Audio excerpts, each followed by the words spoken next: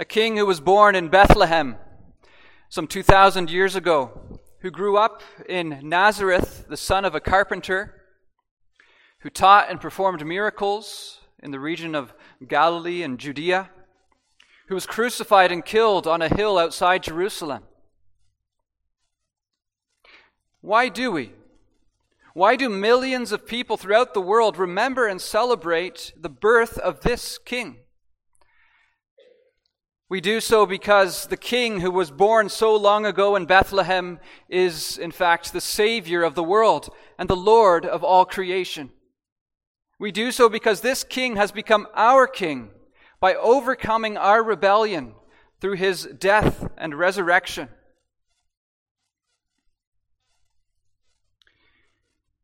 And we do so because this king, once born in Bethlehem, was in the beginning, is now, and ever shall be the eternal Son of God, who is to be worshipped and adored together with God the Father and God the Holy Spirit.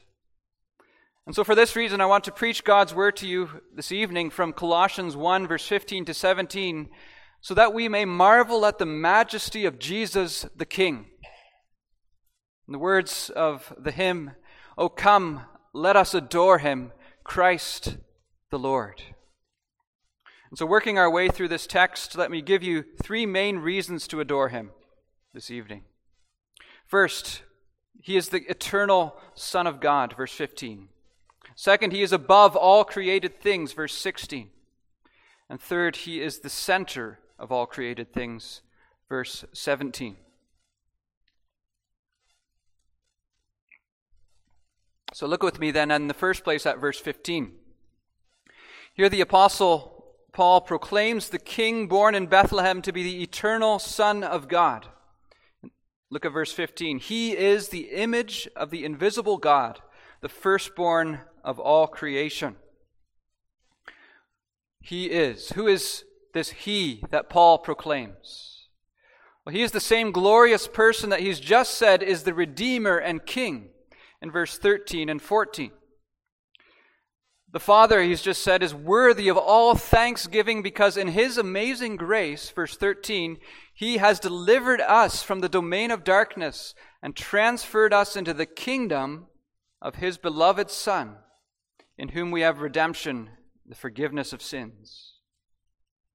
Now, who is this beloved Son of God, into whose kingdom believers have been transferred and in whom they have redemption? Who is this Son of God? Is he simply, as some would say, for example, Jehovah's Witnesses, is he simply a human being? Or perhaps an angel? Is he perhaps even the greatest of all men? Or the chief of all the angels? Is he maybe even the highest of all the creatures? That would be quite something. But in fact, he is higher than the highest and greater than the greatest of created beings, whether human or angel. He's not simply the chief among the creatures, but he is supreme over all creation as the uncreated, eternal Son of God. He is the image of the invisible God, the firstborn over all creation. The Son of God, who rules over his church as king by redemption, is also the eternal Son of God who rules over all things as Lord by creation. He is the Creator King, God himself, as well as the Savior King, God in human flesh. And as such, Jesus is not simply a personal Savior. He is that for all who trust and believe in him. But he is not simply a personal Savior for those who believe in him, but he is in fact the sovereign Lord of all creation and of all people. This means, as Abram Kuyper famously put it, there's not a square inch in the whole domain of our human existence over which Christ, who is Lord, sovereign over all, does not cry, mine. And it also means that at the name of Jesus, every knee should bow. in heaven and on earth and under the earth, and every tongue should confess that Jesus Christ is Lord. This is the message, as we'll see, of our text as a whole. But let's focus in on the words of verse 15 again. What does it mean that Christ is the image of God and the firstborn of creation? What do these phrases tell us about the identity of our Savior as the eternal Son of God? Well, we need to read both of these expressions against the background of the Old Testament on the one hand, and in light of the New Testament revelation of the gospel on the other hand. Consider first Paul's declaration that Christ is the image of the invisible God. The Old Testament background that this expression echoes, it goes all the way back to the first pages of the Bible. If you remember, when God created human beings, in Genesis 1, verse 26, he said, "Let us make man in our image after our likeness. And let them have dominion over all the earth." And God created man in his own image. In the image of God, he created him. Male and female, he created them. What does this mean, that God created humanity in his image? Well, it means that he created us with the ability to reflect his own character in our relationship to his creation. And for this purpose, that the whole earth might be filled and subdued with God's glory. That all creation might, as it were, sing those words of Psalm 8, "O Lord, our Lord, how majestic is your name in all the earth." This is what we were made for as humans. To reflect the glory and character of God as those created in his image. As royal sons and daughters of our Creator, fashioned in his likeness and commissioned to represent him as vice-regents over his creation. Now fast forward to the New Testament, and we find that the gospel reveals Jesus Christ to be the supreme image of God. Not simply a reflection of God's image, as we were designed to be as creatures, but he is the original, eternal image, the original pattern after which we were designed and fashioned as human beings in the beginning. As Hebrews 1 verse 3 says, he is the radiance of the glory of God and the exact imprint of his nature. And so Christ is not simply the reflection, but he is the very radiance of God's glory. As the rays that emanate from the blazing sun are the radiance or outshining of the sun. They're not simply a reflection. And yet he is also a reflection, because in the same way he perfectly replicates the nature of God, as the image on a coin replicates the image of the die from which that coin gets its imprint. Jesus Christ, God's own eternal Son, perfectly reflects and replicates in his own person the glorious nature and character of God the Father. And as the image of God, the eternal Son of God is perfectly suited to take up the commission that we as God's created image bearers failed to accomplish. He is able to fill and subdue the earth with God's glory, and he will. He is the image of the invisible God. And then consider the second expression that the Apostle Paul uses of Christ. He is the image of the invisible God and the firstborn of all creation. The firstborn of all creation. Well, the Old Testament background of this title is found most clearly in the prophecy about the Lord's anointed one, the Messiah, in Psalm 89. This prophecy recalls the Lord's promise to King David in 2 Samuel 7 that the Lord would establish the throne of David's son forever as an everlasting kingdom. And God gave this promise, "I will be to him," that is to the Messiah, the Lord's anointed, "a father, and he will be to me a son." This promise you find coming up again and again in the Bible. The psalmist in Psalm 89 echoes that promise of God concerning the Son of David. In Psalm 89, verse 26 and 27, it says there, "He shall cry to me, 'You are my Father,' and I will make him the firstborn, the highest of the kings of the earth." That's an interpretation of what it means that God will become the Father, declare himself to be the Father of the Messiah, and that the Messiah will be the Son of the Father, of God. I will make him the firstborn, the highest of the kings of the earth. And so God the Father says of the Christ, I will make him the firstborn. I will give him the status of the firstborn. That's what this is about. And what will be the result of this appointment? Well, as the firstborn, he will be the highest of the kings of the earth. As he says in Psalm 2, I will make the nations your inheritance, and the ends of the earth your possession. As applied to Christ in Psalm 89, the title of firstborn, you see, is a royal title. It's a title that identifies him as the heir of the kingdom promised to Abram and to David, the kingdom of God. That Christ is the firstborn of all creation, it means that he is the Son of God, whom, as Hebrews 1 verse 2 says, God the Father appointed the heir of all things. It means he is sovereign and supreme over all things in creation. It means, in short, that the king once born in Bethlehem as a baby in humble circumstances, he is and always has been Lord over all creation. Oh, come, let us adore him.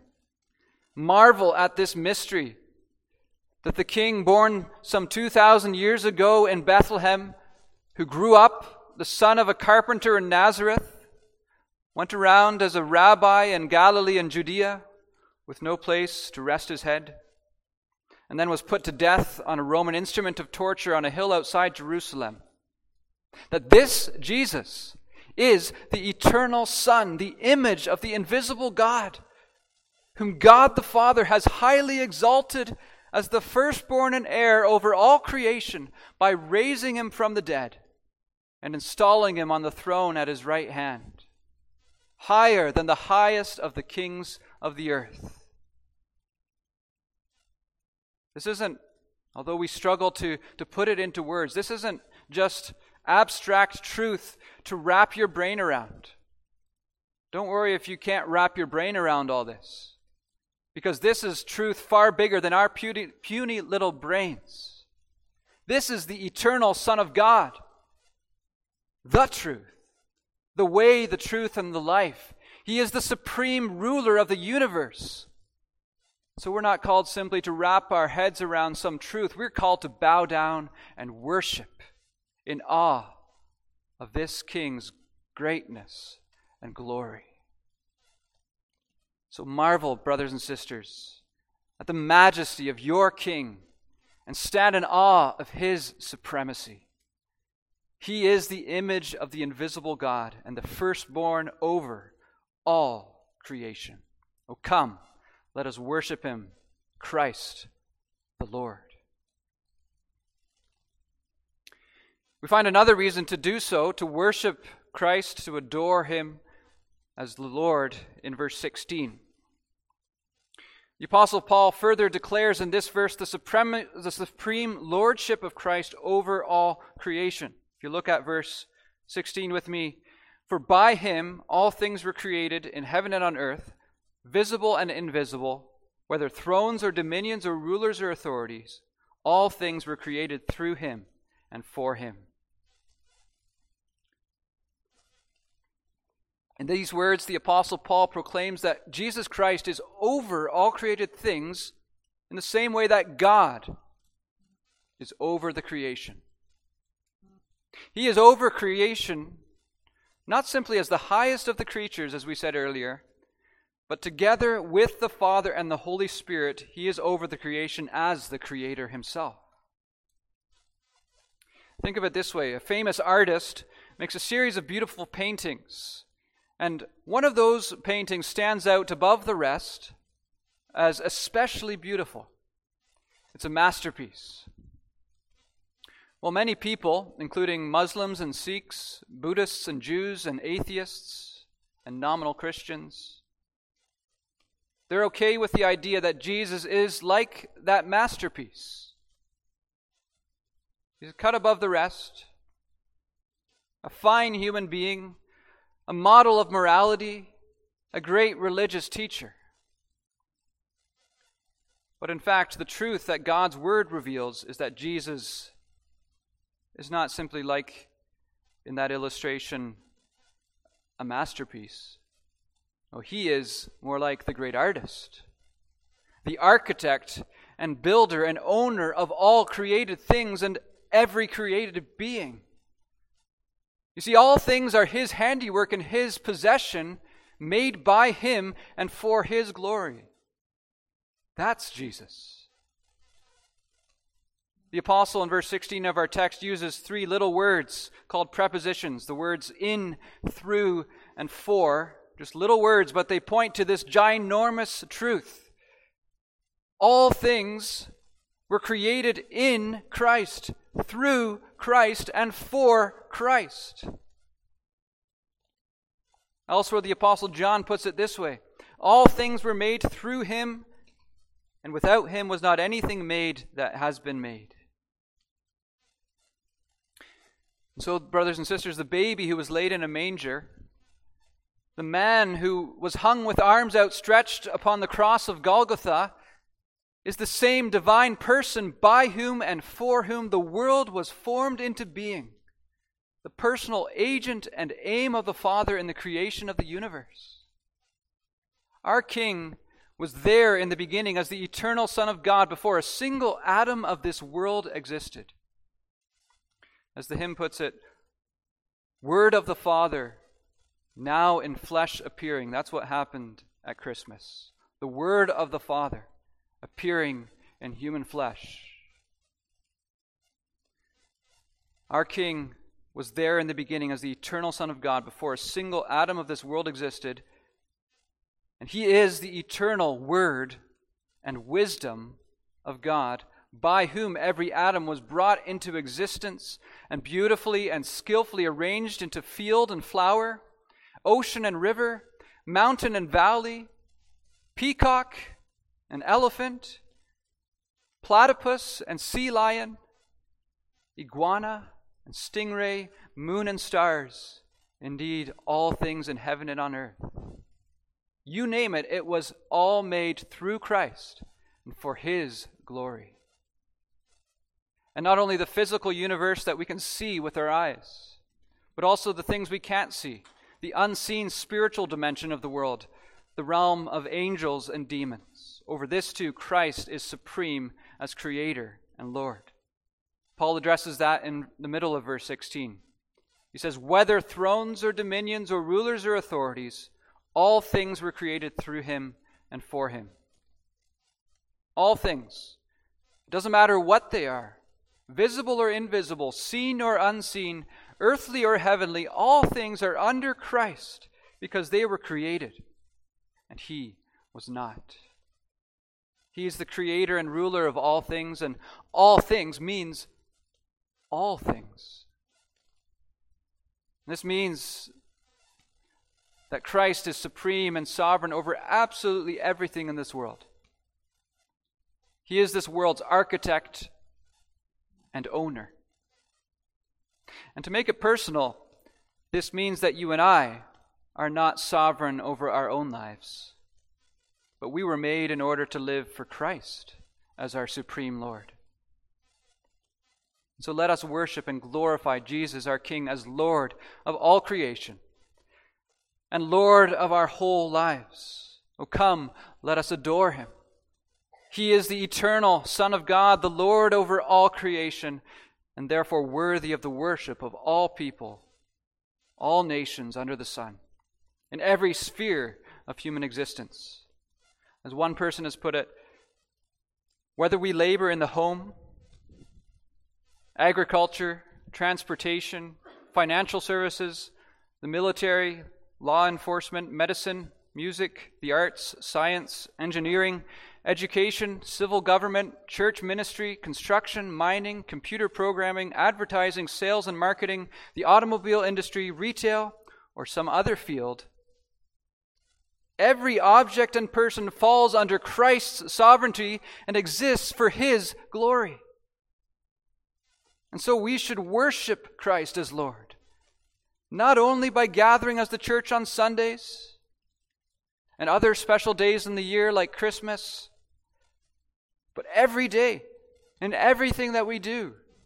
Oh, come, let us adore Him. For by Him all things were created in heaven and on earth, visible and invisible, whether thrones or dominions or rulers or authorities. All things were created through Him and for Him. And finally, let's look at verse 17 of our text. Let's consider how Christ is, as it were, the center of all things. As we might say that someone acts as if they're the center of the world, the center of the universe. They act like the whole world is supposed to revolve around me. Well, so the Apostle Paul declares in a manner of speaking that Christ actually is the center of the universe. And the whole world ought to revolve around Him. Verse 17. And He is before all things, and in Him all things hold together. The apostle here asserts Christ's eternal existence and His essential priority before all things. And he does so in connection with His sovereignty and power in upholding and sustaining and governing all those things that we just said were created by Him. They were not only created by Him in the beginning, but they are also preserved and maintained in their existence at every moment by Him. Hebrews 1 verse 3 says, He upholds the universe by the word of His power. Why does everything in the world exist today? Because Christ holds it all together. And if Christ were to let go, as it were, then the whole world would fall apart, and in fact it would cease to exist. That's how central Christ is, the Son of God is, to the existence of the universe. 1 Corinthians 8 verse 6 says, There is one God, the Father, from whom are all things and for whom we exist, and one Lord, Jesus Christ, through whom are all things and through whom we exist. As the Bible says in Acts chapter 17, each and every one of us, whether we acknowledge it or not, we are all dependent on Christ, the Son of God, for life and breath and everything. And in Him we live and move and have our being. He is before all things, and in Him all things hold together. And so Christ is the center around which everything in the universe revolves in terms of its existence. He holds it all together, just as the hub at the center of the wheel, or as the sun at the center of the solar system, whose gravitational pull, as it were, keeps all the planets of created things from evaporating into nothingness. In Him, all things hold together. In whom? In Christ, our King, Jesus, our King, the eternal Son of God, who took on humanity at Christmas, as we call it, and who shed His blood and offered up His life on the cross as the only atoning sacrifice for our sins on Good Friday. This same person, brothers and sisters, the one who loved you and laid down His life for you as a ransom, so that you might be set free from sin and death and everlasting condemnation, this same person is the supreme Lord of the universe. He was with the Father in the beginning when He created the world, and He still governs and upholds all things by His almighty power, His all-knowing wisdom, and His all-surpassing goodness. The King, once born in Bethlehem, the Son into whose kingdom you and I have been transferred if we believe in Him, by whose blood we have been redeemed. This Savior and King, whom God raised from the dead and seated on the throne at His right hand, He is the image of the invisible God, the firstborn over all creation. In him, through him, and for him, all things were created. And he is before all things, and in him all things hold together. To Christ, then, to Jesus, the King of creation and Lord over all, to God the Son, our Savior and our friend through the blood of this cross. To him be honor and glory and worship and praise forever and ever. O come, let us adore him, Christ the Lord. Amen.